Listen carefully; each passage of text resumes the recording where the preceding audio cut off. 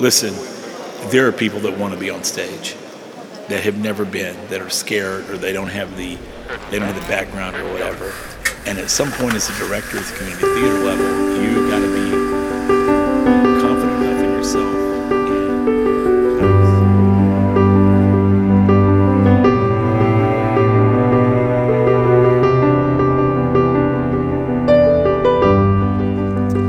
This is the Community of Theater podcast. Now, when people talk about live theater in America, the focus is almost always Broadway. Jason, do you know how many theaters make up Broadway? No, actually, I don't have that number right offhand. It is 41. And I think, for the most part, those theaters host one show a year, maybe two. In contrast, there are thousands of venues and production companies across the country, most of which are nonprofit, and they stage over 25,000 productions a year. So on this podcast, we're going to focus on these: the local theaters, the amateur theaters, the educational and outreach theaters, the community theaters that exist throughout the country. We're going to talk about what they do and how they do it, both on and off stage, how they can learn from each other and improve, why you should care, and how you can be a part of it if you aren't already. Today, we're going to talk about an element of theater culture, the saying, "There are no small parts, only small actors." I'm your host, Derek Smoots. I've been involved with live theater in the Austin, Texas area for about 2 decades, mostly at the community level and almost exclusively as an actor. My guest today is Jason Jones, president of the Gaslight Baker Theater, which is a slightly under 250-seat theater in a historic building here in Lockhart, Texas, which is about half an hour southeast of Austin. Now, Jason, I've worked with you as a director, but you're also an actor, and I'm guessing you've worn a few other hats around the theater? I've done a few different things, yes, sir. And not just here. Like you, I've been in theater for a good long time. In fact, my entire life, I really started doing theater work at Zach in Austin when I was a kid. Yeah, so it's always been a huge part of what I do, what my family does. I spent 10 years teaching theater at Unity Performing Arts here in Lockhart, and had a good time with that program. And we've just always been involved. My family completely in the last several years. So neat stuff. Well, so the reason I asked you in particular to join me for this episode is that a few months ago, this past summer, we were in rehearsals for Annie Get Your Gun. Yes. And I forget exactly what your fundamental point was, but you were addressing the cast at large, and you said something like, well, no small parts, and you kind of rolled your eyes, and then you went on to make your actual point. So what's your read on that pretty famous saying? Well, I tell you what, it was used a lot when I was younger. I would have directors use it as it's a hammer, right? To keep everybody in line and make sure everybody was focused. To me, it's always kind of been at its best, right? At its best, it's a tool for letting me know as an actor that what I'm doing is important, no matter what it is, okay? Right. No matter what I'm doing, it's important as an actor. From a directing standpoint, it's trying to keep everybody on on task. And but I it's a little ridiculous, right? So you referenced Annie and Annie Get Your Gun. Actually, you can't shorten that because you're getting a whole different world, right? But with Annie Get Your Gun, of course, the show is very lead driven, right? I mean, almost tiered. I mean, there's Annie and Frank, and then there's the rest of the small ensemble right behind them, and then there's the rest of the cast. Yeah. And of course, with a musical, you've got chorus, it's going to be singing and stuff, but it's certainly as far as, I think, almost as far as you can get from an ensemble piece. It's not a lot there, and especially with there's a lot of crowd scenes and that kind of thing. And so, it seems a little ridiculous, because, oh my gosh, what are we doing here? But that's why the eye roll, right? But I think it's important to understand that on stage, and I've taught this for forever now, I guess, that on stage, when we're working on the project together, my goal has got to be the show. It's got to be what we're putting on the stage, right, or the audience, or however. And when I teach that, especially to kids, when I was teaching that, it was like, find something to perform for that's bigger than you are, right? And that may be the show itself, or it may be the audience or whatever. So what you're trying to get to is no matter what it is you choose to do, you do the best you can at it. You put your best work into it. And I think that's originally what, the no small parts thing was about. Yeah. But it really becomes, from a production standpoint, the background people, the smaller parts are going to make the show. They're going to be the ones that make it immersive or make you feel like, oh, I might actually be watching Buffalo Bill's Wild West show, or obviously not. But at least if they're all involved and they believe it, they look like they believe it, that element of truth gets up on stage if everybody's involved and is everybody's focused and, that kind of thing. That's generally why, and that's why I reference it and bring it up because, and also there's a work ethic issue that's involved there, but that's, a whole different little line of thought. Yeah. So I looked up the quote online prior to this, and it actually comes from Stanislavski, who is, so I don't have any formal theater training, but it's still a name that I've heard come up time and again. And apparently he is the father of modern acting. He is, yeah. He wrote An Actor Prepares, which is a pretty straightforward primer book in acting 1 classes. At least it used to be all across the country, right? Yeah. So, but he was a Russian director and teacher, and I suspect this quote is translated because he probably didn't say it in English in the first place.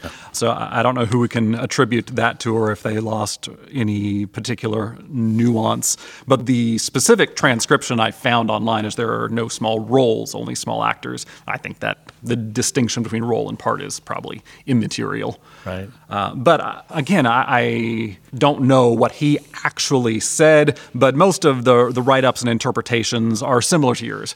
People think that the intent there is that every person on stage, once they're on stage in front of an audience, it is critical that they are fully engaged in the scene, in the show itself. And it really shows, it's really evident to the audience when someone is not there. Right. You pull focus is the term we use when someone's just kind of looking off where they shouldn't be instead of the actor who's speaking or where your attention's supposed to be drawn. Right. And so, yeah, I think it's probably a pretty useful concept when you take the time to break it out like that and take it the way it's. I mean, we have all these adages and things that you can use or misuse them, like blood is thicker than water, which people interpret as meaning family is more important than friends. But I forget the exact phrase. But you go back and you find a longer version, the blood of something is thicker than the water of the womb. There are other versions. You can. Any attempt to distill the complexity of real life and human interaction down to a pithy quote is sort of doomed to a degree. Right. So I thought when I was setting up this episode that I was kind of setting up a straw person argument. Oh, yeah. That this phrase would be taken and kind of used literally. But no, when I did my initial Google search on it, on the first page I found an article saying, if you're offered a part, even if it's not as big as you want, you should take it. Just pretty much that was their stance on it. And that's the thing that I think is kind of the most dangerous application. And this seems similar to what you were citing. Yeah, that I can. So, so here's the problem, right? So we're talking about community theater. And so to pull that into the context, right? I've got actors and have had actors, especially lately, because, we're kind of in a growth time here. And it started before this, but at least for the last 2 summers, the last year, we've started to really draw actors from diverse places in the area. So generally speaking, before that, auditions were based on who the director was. If a director was doing a show, then a certain group of people that knew that director would come for auditions. Pretty normal community theater kind of stuff, I believe, if they know that so-and-so is doing this or whatever. But I think the combination of Lockhart growing and Central Texas being what it is, and then last summer we did Godspell. Of course, I had the opportunity to work with your wife during Godspell. And when we put out the audition stuff for Godspell at what we thought was the end of the pandemic, in any case, that we had just this massive reaction.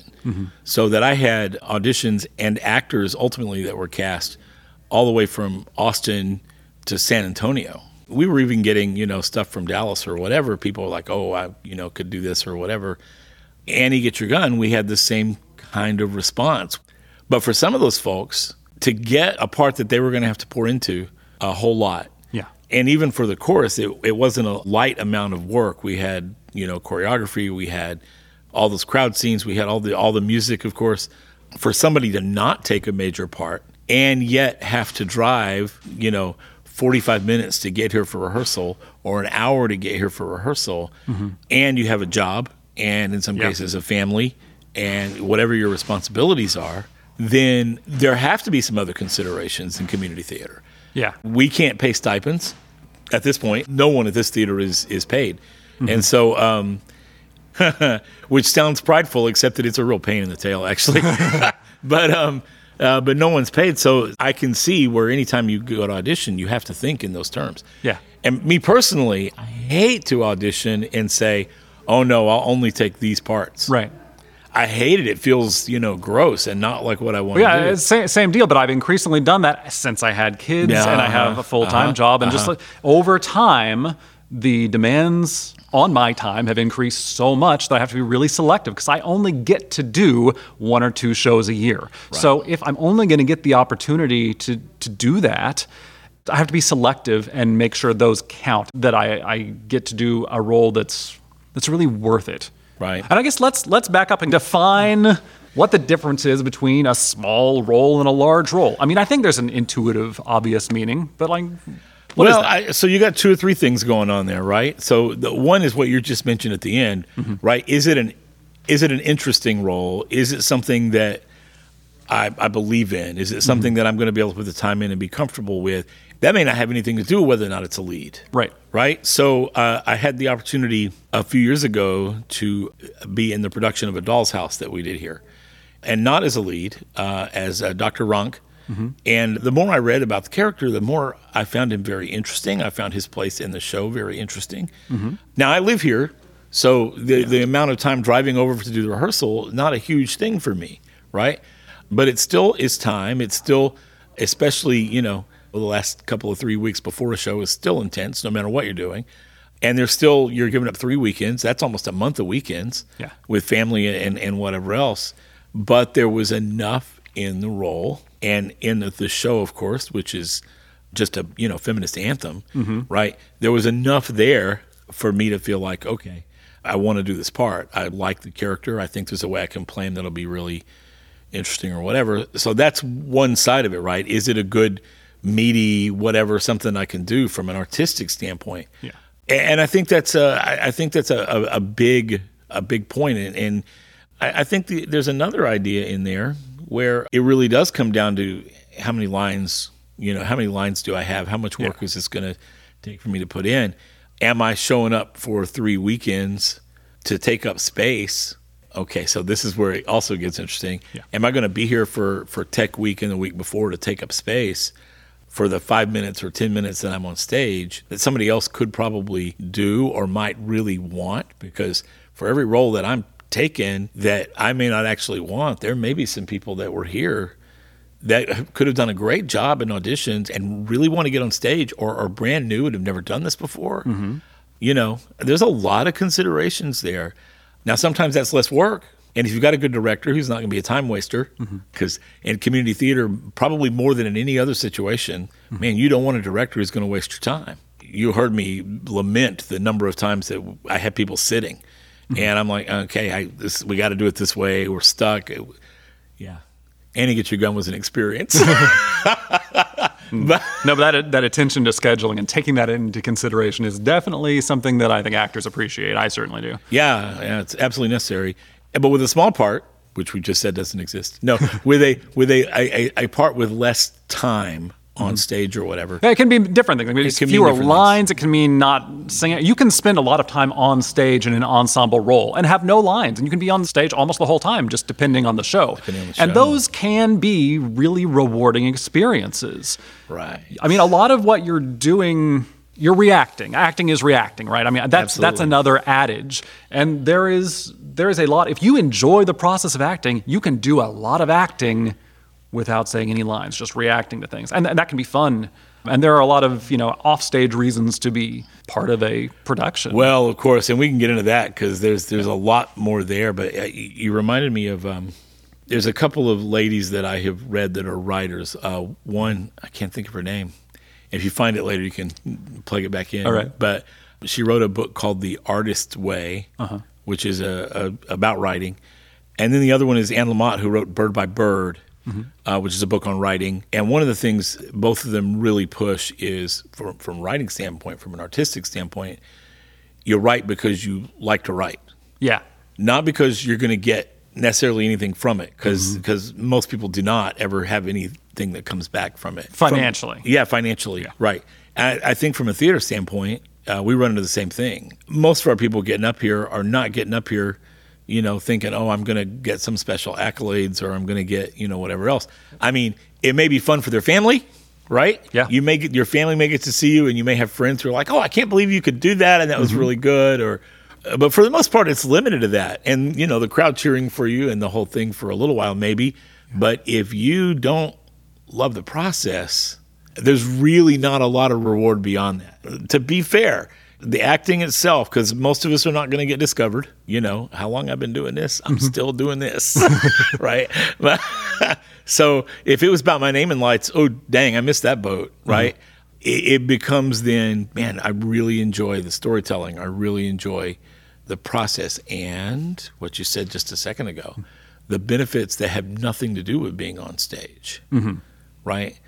That have to do with time spent with a group of people that are generally vulnerable by nature, right? Because they've had to learn to be on stage. Yeah. That are in a generally supportive community, and generally, right? Yeah. Generally supportive community, because actors tend to be very accepting. And then, of course, the relationship that develops on a shared project, and especially a shared creative project, where you've worked hard to put something together. Like, we're sitting here looking at the set for Blythe Spirit, and if I neglected to say it, we are recording from within the Gaslight Baker Theater right now, and if you're hearing any noise in the background, that is the sound of set construction. Yeah, stuff going on backstage. So we're looking at this grayscale set that they have put together, because what a wonderful idea Andre has. But I was talking to some people who were in the set build, who were working on this the other day, and they had the best time. Some of it because they were. It was new and different, and they loved how it looked as they were finishing. Some of it because they met new people, including the lady who apparently made that entire fireplace out of cardboard. Oh, wow. Yeah, I know, right? I'll try and snap a couple of pictures, and after the run of the show, post them awesome. if that's all right. I should be fine. So, yeah, pretty exciting stuff. And so even from a tech standpoint, right?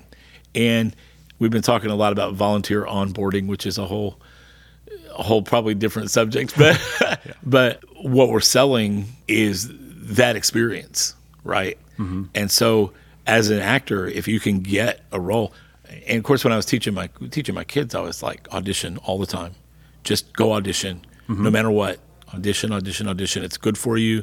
I said, good auditions, you're going to see some amazing talent on stage, and you'll be able to learn some things from them that I can't teach you, because, wisdom is found in an abundance of counselors, right? So you'll learn new stuff, and you'll get the opportunity to be in there, and it's an experience. And if you get in a show, man, get all in, because you're going to have the best time. Yeah. And whether it's, we were doing Lion in Winter, and I was on stage for a vast long time during this one particular scene. I played Henry, and the lady that played Eleanor we had a scene that was just forever long. And I would come back down, and I kid you not, the guys, the kids that were kids, younger than me, they were playing my sons, would sit back here and play cards in character. Right. Yeah. And it was, and while they were waiting to be back on stage, so you had this beautiful experience, and they were all very important, of course, to the plot. Now that's a little more ensemble-y. They were all very important to the plot, and all of them had good things to work on, and it was hard work. But that's another one, right, where everybody that was involved in the show, whether it was the people doing costumes, were super happy. They got to work on this and this. The people that did the set had a great time over a long period of time. Yeah, that's fun.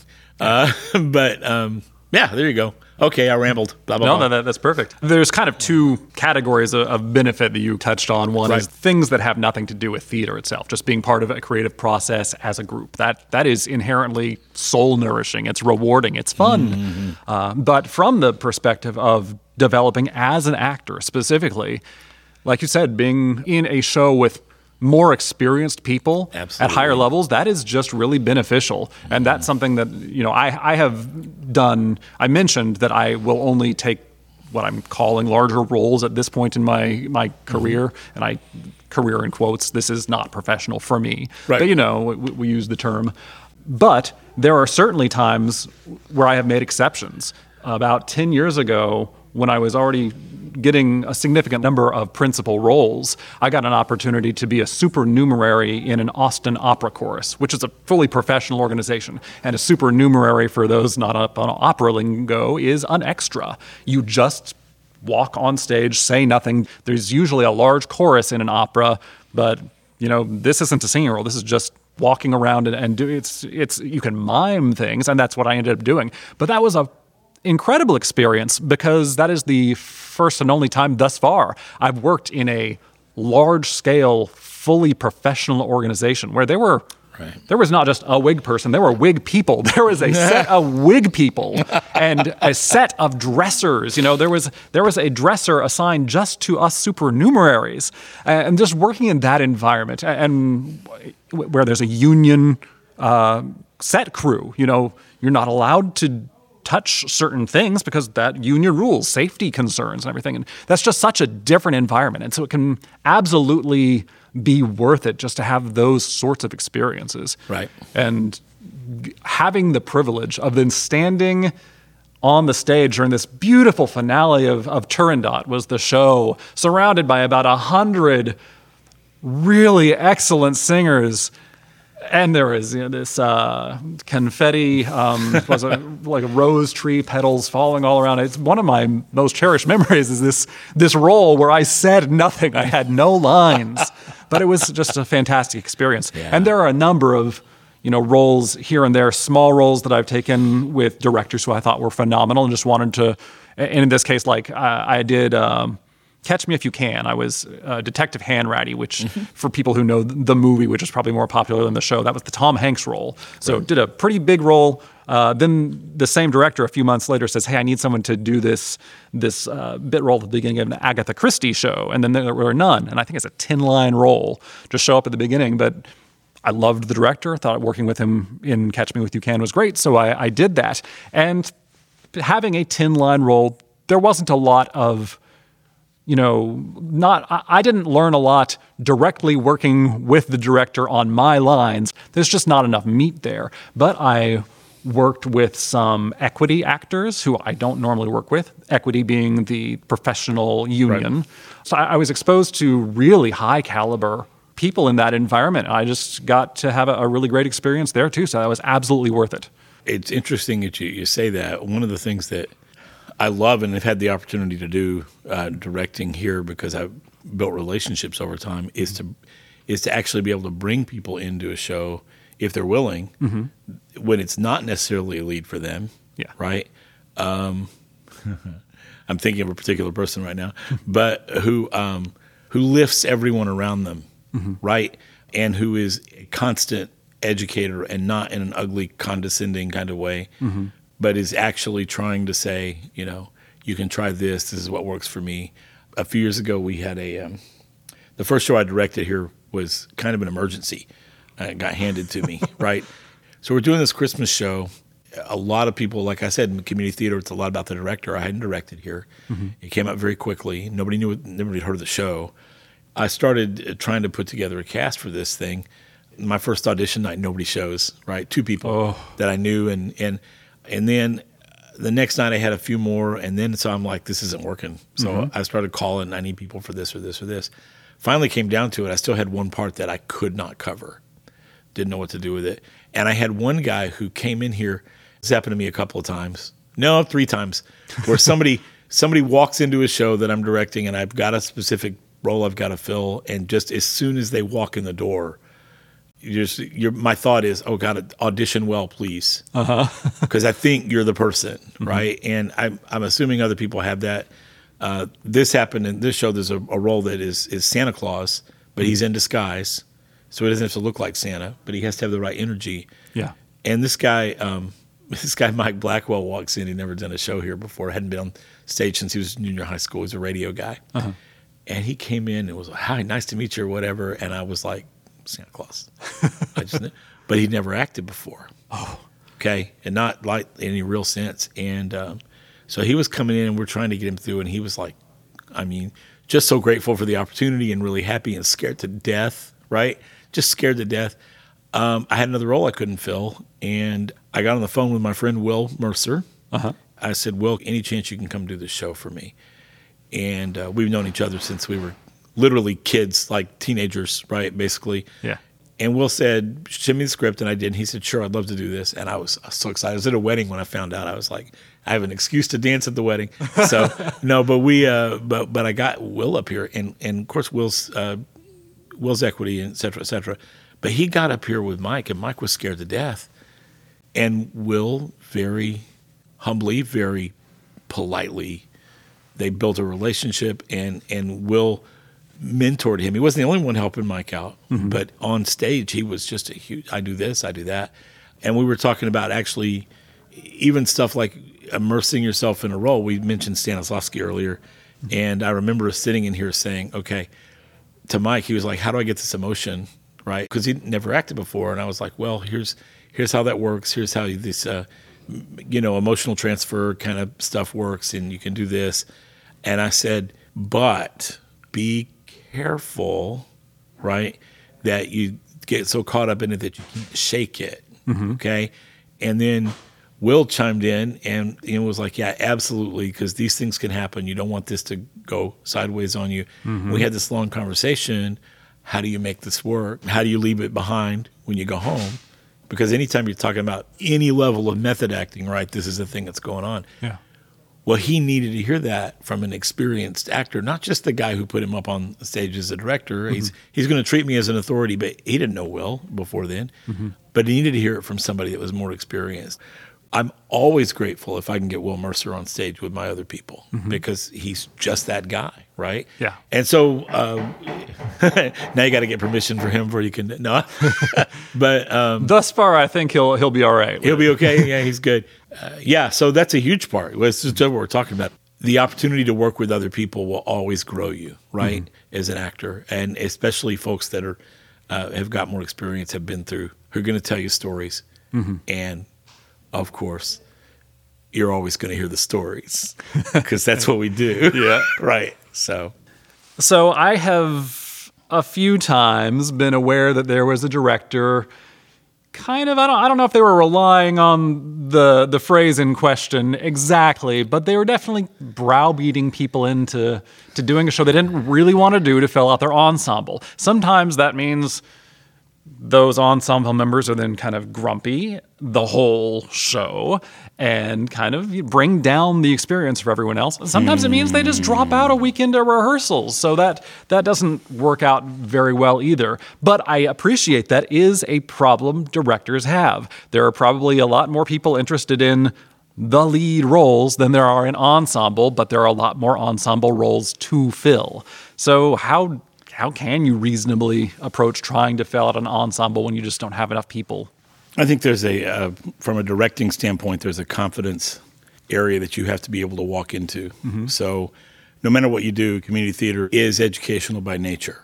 When you take on the responsibility of community theater, you're taking on really bringing theater to your town or your area and educating them about live theater, which is becoming more and more important because, nobody sees it, and it's an entirely different art form. We can say it's close to film, but it's only in that some of the craft is the same, right? Because this is not a literal space. This is an imaginative space, and that changes everything. Yeah.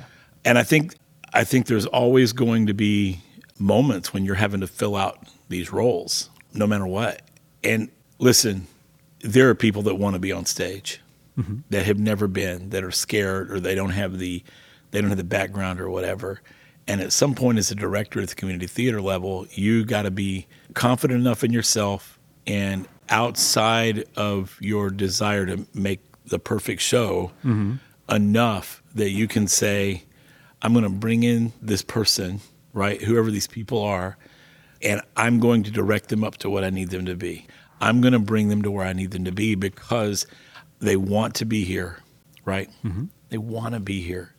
And let's face it, I love theater and I love to act, and the people that do it, you know, and some people are really, really gifted, and it's easier for them from an expression, communication, craft kind of standpoint. But at the end of the day, we're teaching people to let go of their adulthood and pretend. I'm trying to uneducate you, to make you unlearn all the stuff that keeps you from being able to be as free as a 5-year-old playing house, right? And as a director, I think if you really want bottom up, you know, and you can't fill those roles, rather than, of course, this is philosophical for me on a lot of levels, rather than use a hammer, rather than have a cudgel, or rather than try to shame or browbeat or whatever people into doing a role, just find the person who wants to be there. Yeah. You know, because if at the end of the day, they don't get discovered, it's probably not going to happen, right? And when we say discovered, we're talking about becoming a star, a highly paid, right? You know, A-lister. Yeah. Well, they're not going to have that thing happen, but they may find something that they love. They may take some joy from the experience that we just talked about before. They may overcome some fear. I mean, there's a lot that theater does and community theater does that's super important, but you've got to be able to shelve your ego enough. And this is about getting into acting or anything else, but as a director, I have to be able to shelve my ego enough to say, all right, I can make this work with these people. I'll direct them up. I'll spend the extra time. You know, I'll do what I need to do to fill out my ensemble and make it work like I need to. I mean, that's part of it. That's where the skill set's different, right? If I'm an actor, man, I do my homework, I do my research, I try to find it, I stand in the mirror saying the same line 15 different ways, all the things that we do, right? Man, I can't quite get this right. This doesn't feel right to me, blah, blah, blah. What's my motivation? I'm making the air quotes, right? Yeah. So, but as a director, how do I get the very best out of these people? How do I get them to give me their very best? How do I get the best thing I can do on stage? With Annie Get Your Gun, it was how do we survive all of these things that we are going through, right? Because it was crazy. In this case, there were a number of COVID interruptions. Yeah, that's a good way to say it. Yeah. I mean, among other things. Among other things, but that was the main thing. Yeah, that was. We lost a week here and there. Yeah. Oh yeah, it was pretty spooky, right? So, but all of that to the side. Again, I didn't do this for Annie Get Your Gun. I don't think I don't even remember me saying this or not, but with my kids, I would always say at the beginning of production, I will not let you make a fool of yourself, right? We are going to put the best show we can up here. We're going to do something we can be proud of. And to orchestrate that and let that happen, that's on the director. Okay, so if I don't have enough people for ensemble, and we had some of this happen with Annie Get Your Gun where we had to replace some people or we had to bring some people in. Yep. We had a number of people turn down roles at the beginning for chorus, and a number of people that said they were going to do it that dropped out within a week. Yep. And it's going to happen, and it's frustrating. And you find the people that you can find, and again, coach them up, I think is what it comes down to. I did some time with my children doing, kids sports. And what are you doing the whole time? You're coaching them up. We're not professionals here. Coach them up, They haven't had the opportunity of sitting in this class or this teacher or that teacher or whatever that I've been privileged to be able to walk in those situations. But it's here, so pass it on, pass the torch, whatever. We can come up with a bunch of little silly things to say, but I think that's it. I think that's the answer to the question. So when I stand up at the beginning of the show and I say with the eye roll, right, with the ridiculousness, okay, you guys know, no small actress, blah, blah, blah, right, no small parts, whatever. But we can do this. And as we are, all of us, just moving paint on canvas here, everybody's important. And I think that's the big thing, right? If we come back to the most important thing about this, that when I say to my cast in community theater or to my volunteers up front or to my set people, right, all of you guys are equally important to making this happen. I mean, if your only job in the show is to flip the switch on the fog machine and it doesn't happen and it affects the rest of the show, if your only job when you're on stage during the whole show is to look like you're reacting to what's going on at this party so that it sets the right mood so that the lead can interrupt it with whatever, and you don't do that, it's the same effect on the show. It's this negative effect. So maybe it would be better to say there are no unimportant roles. I like that. Maybe that would be better. Because everybody that we put up here is important. They are part of the composition. They are part of the story, right? Boy, I like that. That translates to real life for me in a lot of ways. Yeah. Anyway. I think that is an excellent way to wrap the conversation up. So, where can people find out about the Gaslight Baker? Our website is www.myGBT.org. That's MYGBT, myGBT.org. And we're also on Facebook. You can find us there easily. And just Google search. The theater's been around for 102 years.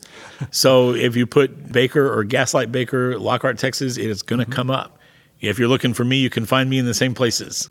If you get a chance to come out to Lockhart, wherever you are, you may be too far away listening to this, but if you're close by and you see we're doing a show, come out, have some barbecue here in town, and enjoy some live theater, because I think we're going to be here for a while. All right. Well, thanks so much for talking to me today. Thank you, Derek. This has been the Community of Theater podcast. I hope you enjoyed the show. If you did, please subscribe and leave a review. If you had feedback on the show, what we discussed today, or suggestions for future episode topics, I'd love to hear from you. You can email the show directly, communityoftheater@gmail.com. You can find the show on Facebook. Just search for the Community of Theater page. Or you can tweet at me directly. I'm at Derek Smootz, DerekSmootz. Thanks for listening. And if you're currently in a production, break a leg.